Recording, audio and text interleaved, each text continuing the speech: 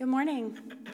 Our reading today comes from Galatians chapter 6, verses 7 through 10. Do not be deceived. God is not mocked. For whatever one sows, that will he also reap.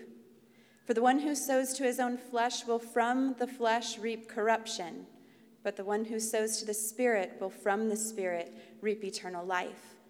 And let us not grow weary of doing good, for in due season we will reap if we do not give up. So then, as we have opportunity, let us do good to everyone, and especially to those who are of the household of faith. This is the word of the Lord. If you would have a seat this morning, as we already mentioned, we actually do have a director of our musical worship, Andrew Sullivan. I'm mentioning him this morning because both I want you guys to know and be able to pray. Their littlest one, Vera, had a tumble out of her high chair this morning and ended up in the ER this morning having to get a CAT scan. So initially, everything's looking okay and everything, no long-term big concerns, but they're worried just a little bit about a fracture just above her eye and everything. I got some pictures.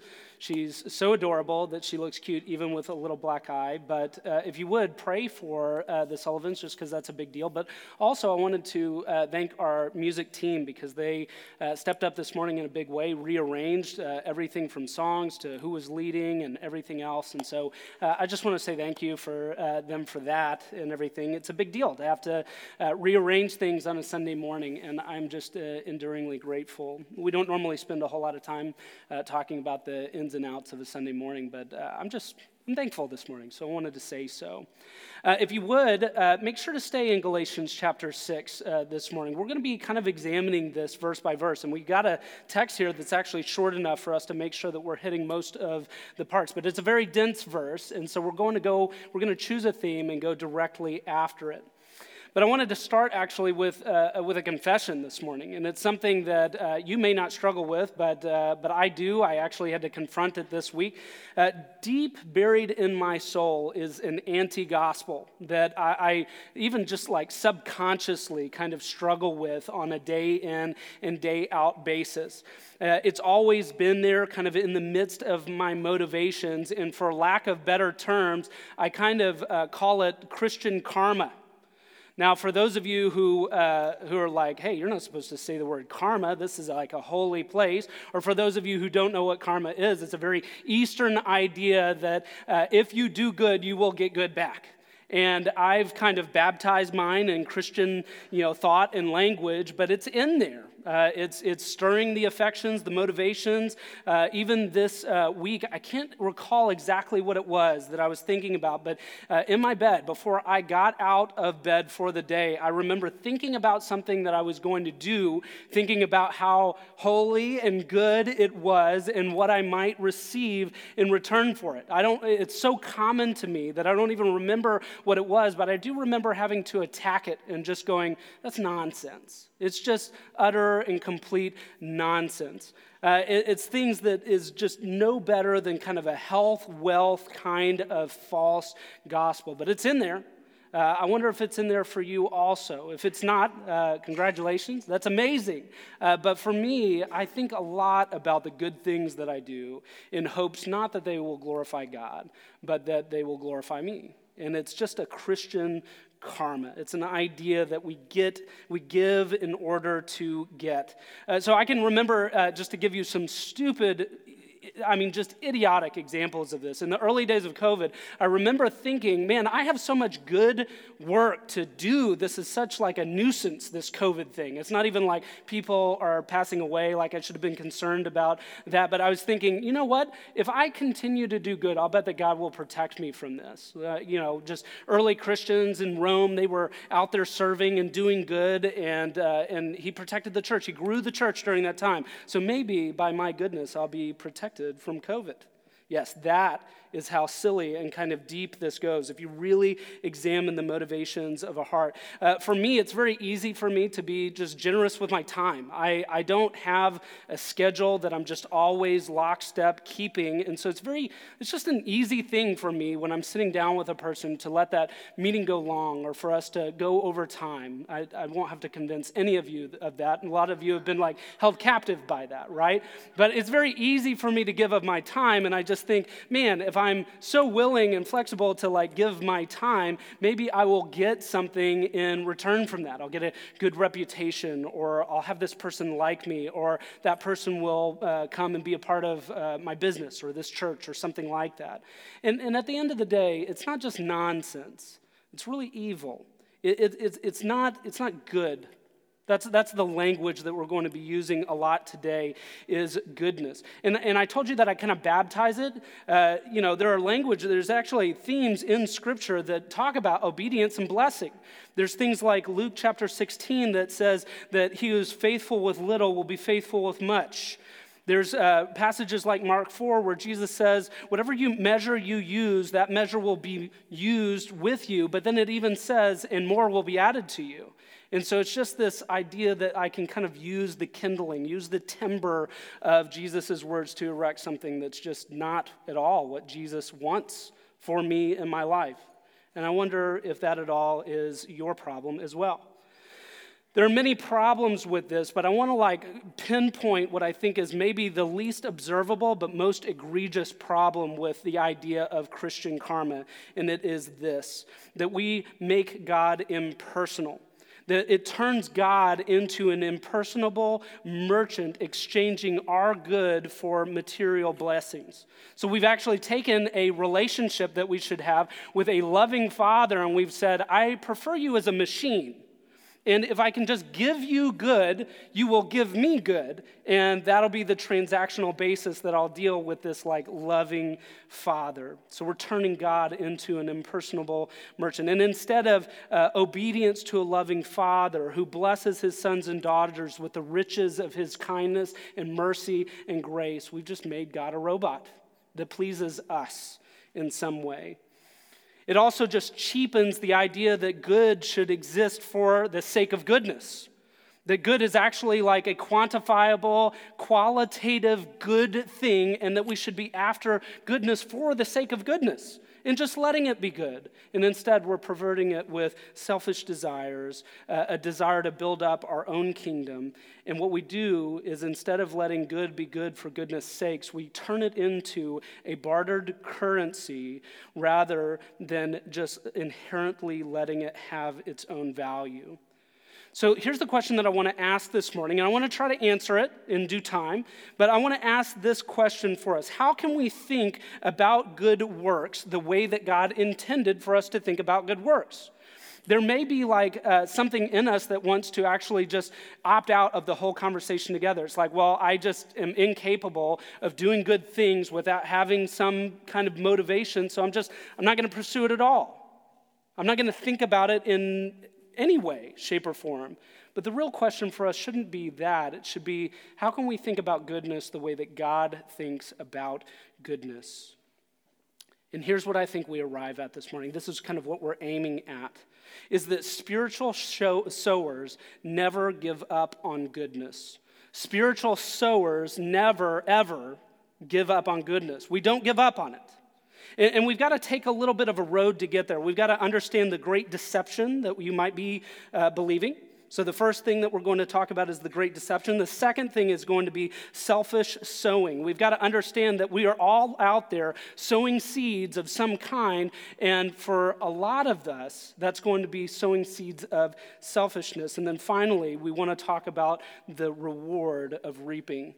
So we've got this great deception, we've got selfish sowing, and then we've got this unbelievable reward that we are reaping in the gospel. So that's kind of where we're going this morning. Now, a lot of times I would take just a moment to set up the context from the rest of Galatians. But if we can be honest about it, we've been going through Galatians for the last 7 or 8 months. We kind of get a lot of the context there. So what I want to do this morning is actually go not back to the beginning of Galatians to talk about the word goodness or to talk about this theme, but to go back right to the beginning. to Genesis 1. Why? Because our understanding of goodness can actually come out of our understanding of God's creation. Why? How? Because God speaks and he creates the heavens and the earth. He creates light and darkness. He separates those. And what are they? They're good. He creates the seas and he fills them with all kinds of living creatures, and he creates the land, and he creates all of these creatures that live on the land. And they are what? They're good. He's filling all of these things, and there is something inherently good about them. They are lovely because he made them lovely. They're good. And then he gets to man and he says, let us make man in our image. And so he creates them, and they were what? Very good. They were very good. Our understanding of goodness can actually come straight out of Genesis 1. And what we get there is that the good, very good, is not just about the objects that he creates. It speaks something about God. God is good. His works are good. The results are good. Goodness is a substantial quality to itself because God created good. He just created things good. So in kind of ancient texts, they have kind of distilled down the things that we can look to qualitatively in this life. And what we find is that there is truth, that there is beauty, and that there is goodness. Have you ever heard those three words used together? A lot of our kids that are going to classical school, they'll recognize that those are three words that are commonly used to qualitatively assess life. What is true? What is beautiful? What is good? What we find is that goodness is in God. He delivers it to creation by making good things, and that we actually get to experience it. Truth is true, beauty is beautiful, and goodness has a satisfyingly good, virtuous substance to it. Good is good because of God. Goodness in creation speaks to the goodness of God. This moral good, this philosophical good, the physically good is truly good. But here's the big thing. If you go just one chapter ahead from Genesis 1 and 2, we find out that in the fallen world, sometimes goodness gets mistaken, and sometimes things that are corrupt masquerade as good. And so it gets confusing for us. We can't just live in creation before the fall and just see all good things around us. One day it will be so. We will see goodness surrounding us in heaven. We'll get to experience goodness without this kind of diabolical nature of going, I think that that's good, but maybe it's just corrupt and it's imposing itself as something that might actually be evil. Behind the curtain there is evil. On the face it might be good. Or the things that are good can be commonly called in this world evil. We've experienced that as Christians. A lot of the things that we associate with goodness now are being attacked as being evil. So how do we sort through these things? How do we understand what is happening here? And that's the first point. That's the great deception. Look at verse 7. It says, do not be deceived. Okay, that's the great deception. Do not be deceived. We're being beckoned by the Spirit through Paul, his servant, to not be deceived. God is not mocked. Whatever one sows, that will he also reap. Paul has used this entire letter to be rebuking the Judaizers, the sect of teachers that were teaching Christians who had come in by grace through faith into a family of God, and they were telling them, hey, you've got to be circumcised. You've got to have works of the flesh. Okay, so that's the word that we're actually, this theme has existed throughout the book of Galatians, that there is a work of the flesh to earn God's favor. These Judaizers were adding work of the flesh, and then Paul actually uses the opportunity after confronting that to lay out the fruit of the Spirit. And what is one of those fruit of the Spirit? It's goodness. There's actually a goodness, there's a qualitative goodness about the fruit of the Spirit. So we're getting this idea that Paul is wanting to confront these things directly. As he continues to talk about what life in the Spirit looks like, he says, don't be deceived. Why do we not be deceived? Because God is not mocked. God can't be mocked. Now, what is it that he's saying here? God is not mocked. God can't be deceived. What we need to understand is that the great deception, your great deception, my great deception, the Galatians' great deception is that they could be deceived, that they could deceive God. What do we mean by that? Well, we do it all the time. We kind of think that, like, man, if we just act like just good enough that God will accept us, works of the flesh. That's like a deception. There's also this sense in which that we can think that we're hiding our evil from God, hiding our sin nature from God. God didn't see it because, he's just too busy to be bothered with my sin. Or if I do it behind closed doors, like God doesn't see it. Now, very few of us actually think that out loud. We wouldn't say that. But how often do we pretend like we can deceive God, that we can mock God, that he doesn't really truly know our sin nature? Don't be deceived. God cannot be deceived. That's the great deception. God knows the motivations and intents of our heart. He can weigh the desires of our heart. Why? Because he says here, what is sown is also reaped. He's not going to let you sow out to the flesh and then receive back fruit of the Spirit. That's not what's going to happen. And what we see is that even in this like sowing and reaping, it's a common metaphor in the New Testament. There's a very agrarian society here that would have been very familiar with planting gardens and these sorts of things. So sowing of seed is commonly used as a metaphor. Reaping is commonly used as a metaphor. But what I discovered is that it's easy for us to think, man, I'm hearing the same thing over and over again in the New Testament. But the commonness of this metaphor, like we would see in Matthew 13, where Jesus teaches about the sowing of seed, and some goes out on a path, other on good soil, and it talks about like what's arising out of that. But he's not talking about what we're talking about this morning. In Matthew 13, it's more evangelistic.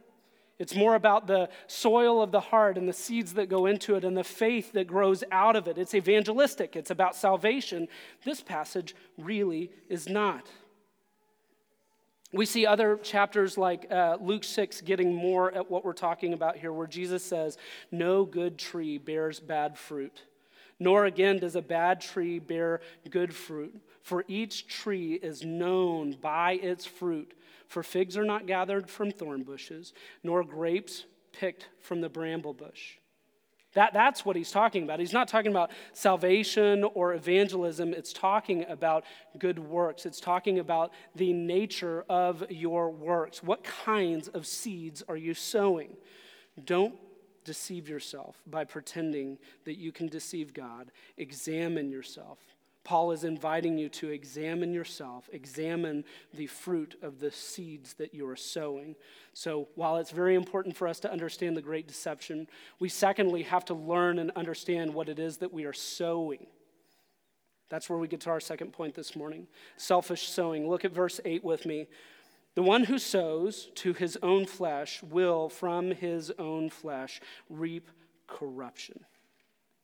Now, this fits a theme that's in Galatians. In chapter 3, verse 3, we actually get this outstanding statement where Paul just goes, you foolish Galatians. And if you read it in any other way than Paul saying, you foolish Galatians, you're not getting the emphasis that Paul means for it. You foolish Galatians, having begun by the Spirit, are now you going to be perfected in the flesh? Paul is addressing this theme of like, what is it that you are trying to do to earn your salvation?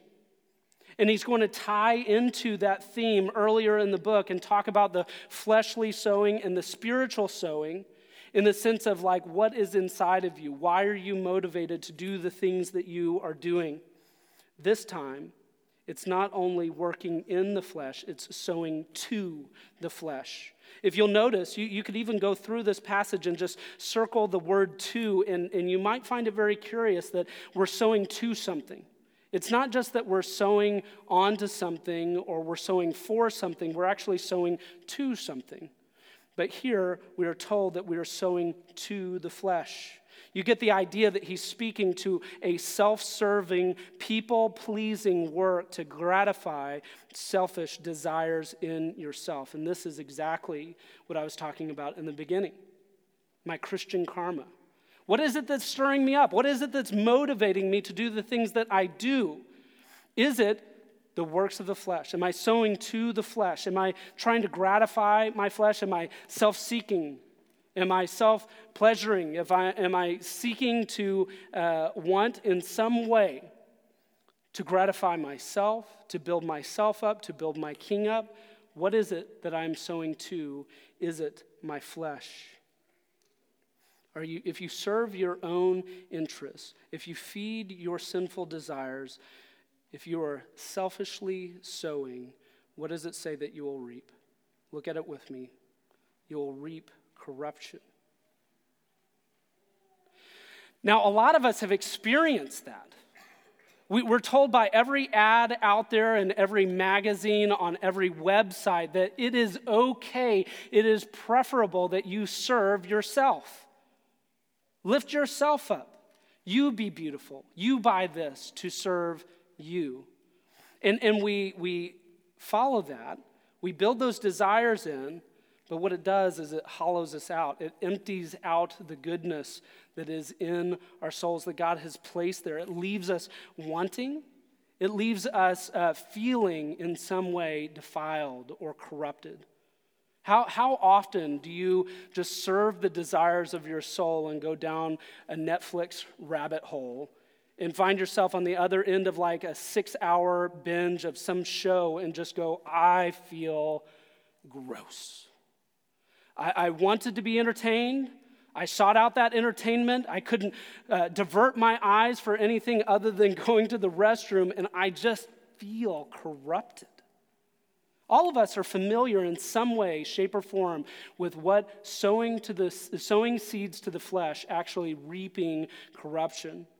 But we see it over time too. It's not just in moments. We see that over the course of time, if we're always self-seeking, it's a hard hole to climb out of. It's hard to then try to be self-sacrificial to a spouse when you've spent all day thinking about yourself. It's hard to sacrifice for your children when you've just been trying to gratify your desires in the flesh. It's hard for you to die to self and to pick that person up and give them a ride to the airport when all you've been doing is thinking about yourself. It's hard to sacrifice your time or your money or other resources when it's yours. And it needs to satisfy your desire. That every good thing that God has given you is meant for your ends, not for His, not for others. It's very, very difficult for us not to feel corrupted. Do not sow seeds of your time or your focus or your hope or your expectations on the soil of your flesh. But, do you see that word there? But, sow to the Spirit. But the one, this is where we get into the reaping of the reward. It's not just a great deception. It's not just a selfish sowing. It's a reward reaping that we want to understand. But the one who sows to the Spirit will from the Spirit reap eternal life. Now that's a pretty good deal. That is a much better deal than the whole flesh sowing thing, right? So here's what we want to do. We want to look at this and understand, how do we sow to the Spirit? How do we become spiritual sowers, as it were? Well, we've spent the last 2 weeks talking about this. From the time that we picked up with the fruit of the Spirit, we were learning that there are actually not just fruit, but actually seeds in that fruit that we get to go about sowing. Last week, we talked about one anothering. And here, what I think that Paul's trying to do is give us a cautionary tale immediately about what it is to not sow to the Spirit. But he's going to then begin talking about what we might reap if we are sowing seeds of the fruit of the Spirit and we are serving others instead of ourselves, just like our Savior did. He's going to tell us about how that happens. Spiritual sowers take the fruit of the Spirit, we extract the seeds, and we sow good works for the sake of others and for the glory of God. And this fits with the greatest commandment. To love the Lord our God with all of our heart, soul, mind, and strength, and to love others as self. This fits with all of the rest of Scripture. Sowing to the Spirit is others interested. Sowing to the flesh is self-interested. And I wonder how it is that you struggle with that.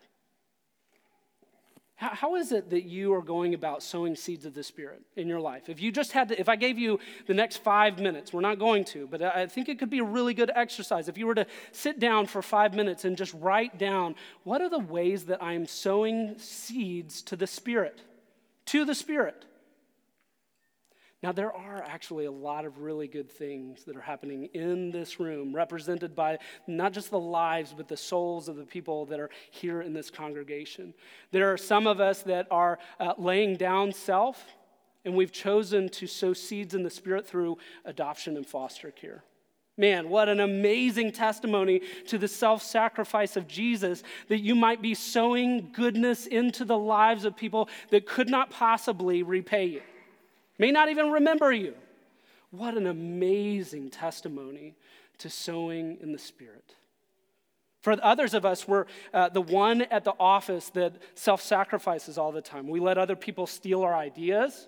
We don't stand in the doorway and say, hey, listen, you're treading on me. We're self-sacrificial in some way, shape, or form. For others of us, we're investing time into community projects or into our children or into an institution or a family or a hospital. We're serving in some way that is showing and demonstrating that the fruit of the Spirit is alive and well in us, and we're willing and able to sow those back into others for the glory of the Spirit. Man, we could just make so many. I mean, whether you are going onto college campuses and sharing the gospel, whether you are supporting global missionaries in prayer, whatever it is that you're doing, think of it as sowing seeds to the Spirit. I want for us to get that idea, to understand that there is not just good that we are doing, but that there is a reaping also. So then, let us do good to everyone, especially to those who are of the household of faith. What are we to make of that verse? So then, let us do good. Let us do good. I mean, for a lot of us, we maybe stood amidst a Christianity that got very mission-focused over the last few years. Maybe a lot of the churches that we hail from, come out of, even this church, talked about activity, do. And you got into this mentality, well, if I'm not doing those things, I must just not be a spiritual person. And so what we've done now is we've entered into a realm of like self-loathing because we're just not Christian enough. Because what we did was we associated activity with faith. Or for others of us, we've just never even given it a second thought. We haven't chosen to actually engage in good works because it's hard, because there is sacrifice. So you never even got started on that road. Still others of us, I think maybe more to the point of Galatians, do good works to earn favor with God, to receive good things back from God, and we're living in a Christian karma. The perfectionist is doing, so that God will give back to us. I don't want for us, any of us, to be on any one of those areas, okay? I don't want for any of us to fall into that. What I want for us to do is to be conformed to the will of God. So when we ask up above, when we talk about how we should think about good works in the ways that God tells us to think about good works, what we need to hear is that sowing to the Spirit is others interested. Sowing to the flesh is self-interested. So where are we devoting our time? This says, as you have the opportunity. As you have the opportunity. Where is it that you are finding opportunity? Are you looking for opportunity? Are you squelching opportunity? Are you trying to get rid of opportunity? Are you trying to collect opportunity to sow in the Spirit? Be honest with yourself about that. Examine yourself. How are you using your money? How are you using your affections? How are you using your emotions? How are you using your speech? How are you using your hands? How are you using your mind to sow in the Spirit, to make investments? Here's what I want for us to do. I want for us to understand in a very specific way how the gospel intersects with this idea of sowing seeds in the Spirit. Okay, and for that, I want us to actually go to John chapter 12, verse 24. You're more than welcome to turn over there with me. John 12, 24. And And I'm just going to read this, and I want for us to think about Jesus and the gospel in terms of the seed. It says this, and Jesus answered them. This is the verse right before that. The hour has come for the Son of Man to be glorified. We're going to ask a question about that glorification here in just a moment. Truly, truly, I say to you, this is the Son of Man, this is the Son of God speaking. Truly, truly, I say to you, unless a grain of wheat falls into the earth and dies, it remains alone. But if it dies, it bears much fruit. Whoever loves his life loses it. And whoever hates his life in this world will keep it for eternal life. What sweet words it is that directs us to how this specifically intersects with the gospel. I wonder if you got it here. It says, the hour has come for the Son of Man to be glorified. How is he to be glorified? Truly, truly, I say to you, unless a grain, a seed of wheat falls into the earth and dies, it remains alone. But if it dies, it bears much fruit. What does that sound like to you? As we are talking about sowing seeds to the flesh, as we talk about sowing seeds to the Spirit, we must understand that there is one who came before us that was given the opportunity to sow seeds to his own glory or to fall into the earth and die, that there might be a great harvest that is reaped. His name is Jesus. What the good news of the gospel is not that you go out and you sow seeds in the Spirit and then you receive eternal life based on your own merit. It's that Jesus actually did it for you when you couldn't. And then because of his death, because of going into the tomb, because of dying, he, not you, is reaping a reward in you. You are actually the reward. You, church, beloved, are the reward. Jesus goes and he dies, that there might be an immense harvest in the Spirit, and you're part of it. And then the better news is that he doesn't just leave you after that, he actually gives you the Spirit. And as we've been talking about, he gives you the Spirit that there might be fruit in the Spirit. And that if there is fruit in the Spirit, that you might be motivated to go away from the works of the flesh and be in the sowing of the Spirit, that there might be good works that actually reap a harvest. And what does that harvest say that it is? It says that it's eternal life. And is it about you? Well, it's about Jesus first. It's about others second, but it is also about you. If you sow in the Spirit, Galatians tells you, you will reap eternal life. Listen, we hear those words so often. It is easy to glaze over, to clam up. What Jesus did for you is give you eternal life. For a few years, a few hundred years, a few millennia, eternal. Eternal means forever. It means unending. It means goodness forever and ever. It means that as you stand on the edges of eternity, you look at oceans, vast oceans of time that you will spend forever in the good light of Jesus Christ. You will feel his embrace forever. You will feel his affections forever. The word eternal actually means forever. It's indescribably truthful and beautiful, but it is good.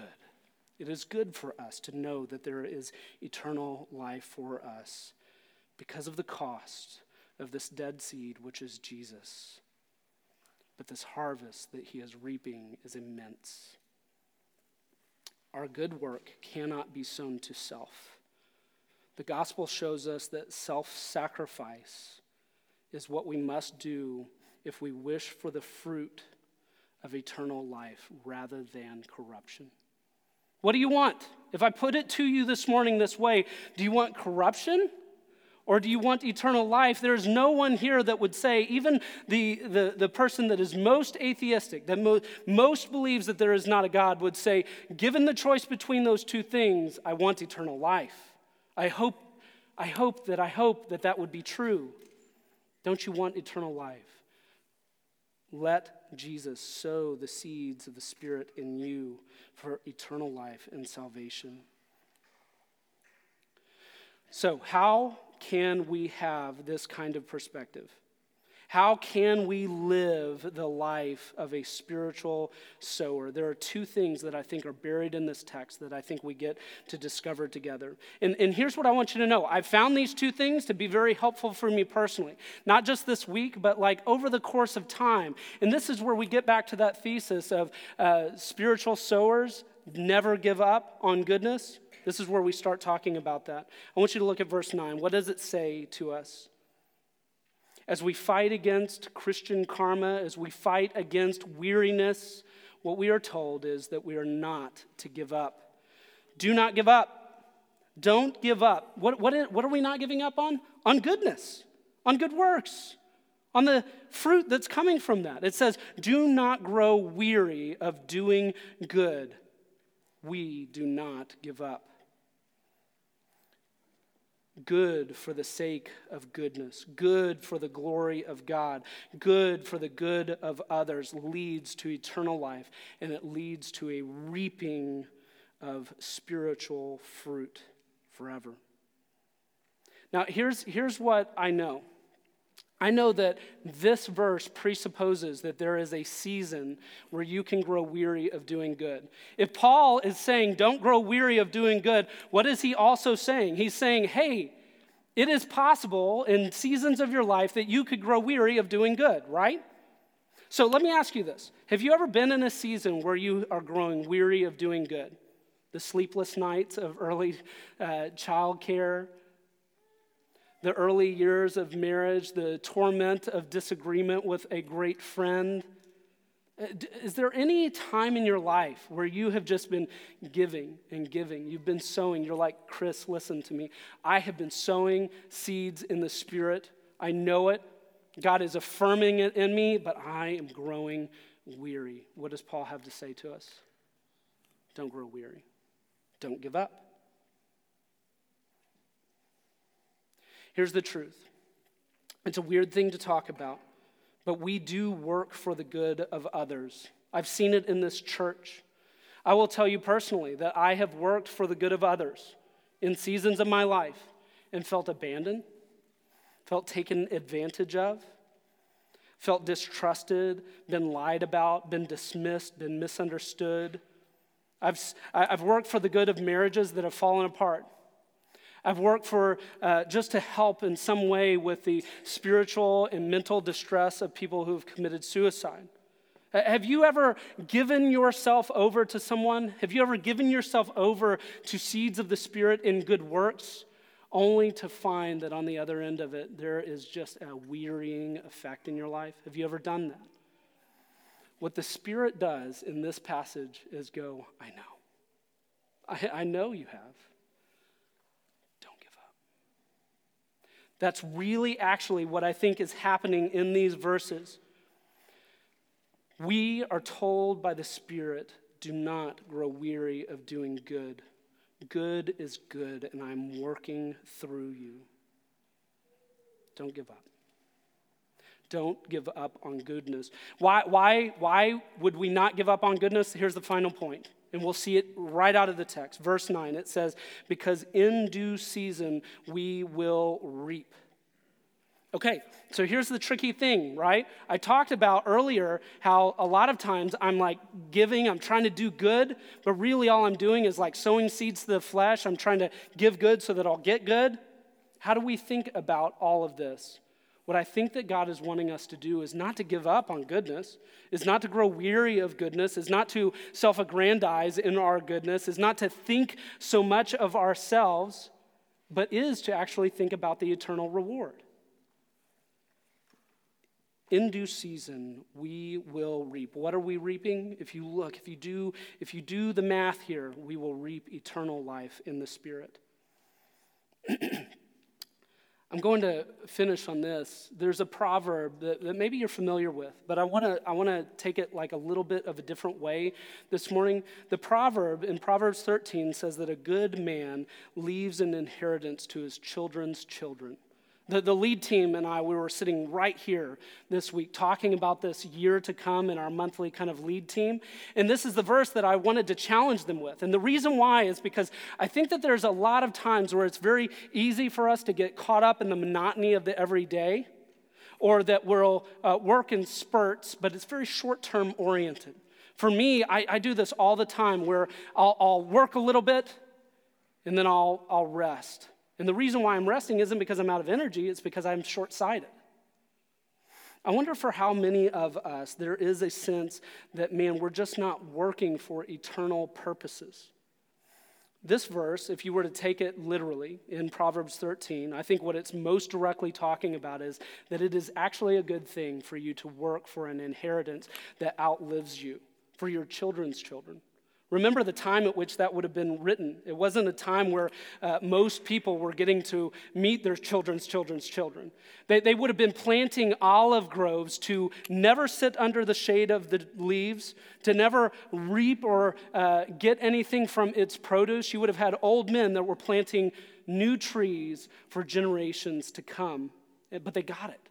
They knew that they couldn't just be working for themselves. I wonder if we turn that upside down, and instead of talking about a physical, a financial inheritance, if we talked about a spiritual inheritance, how you could think about the way that your life is coordinated, the things that you're going after, the things that you're exploring, the things that excite you.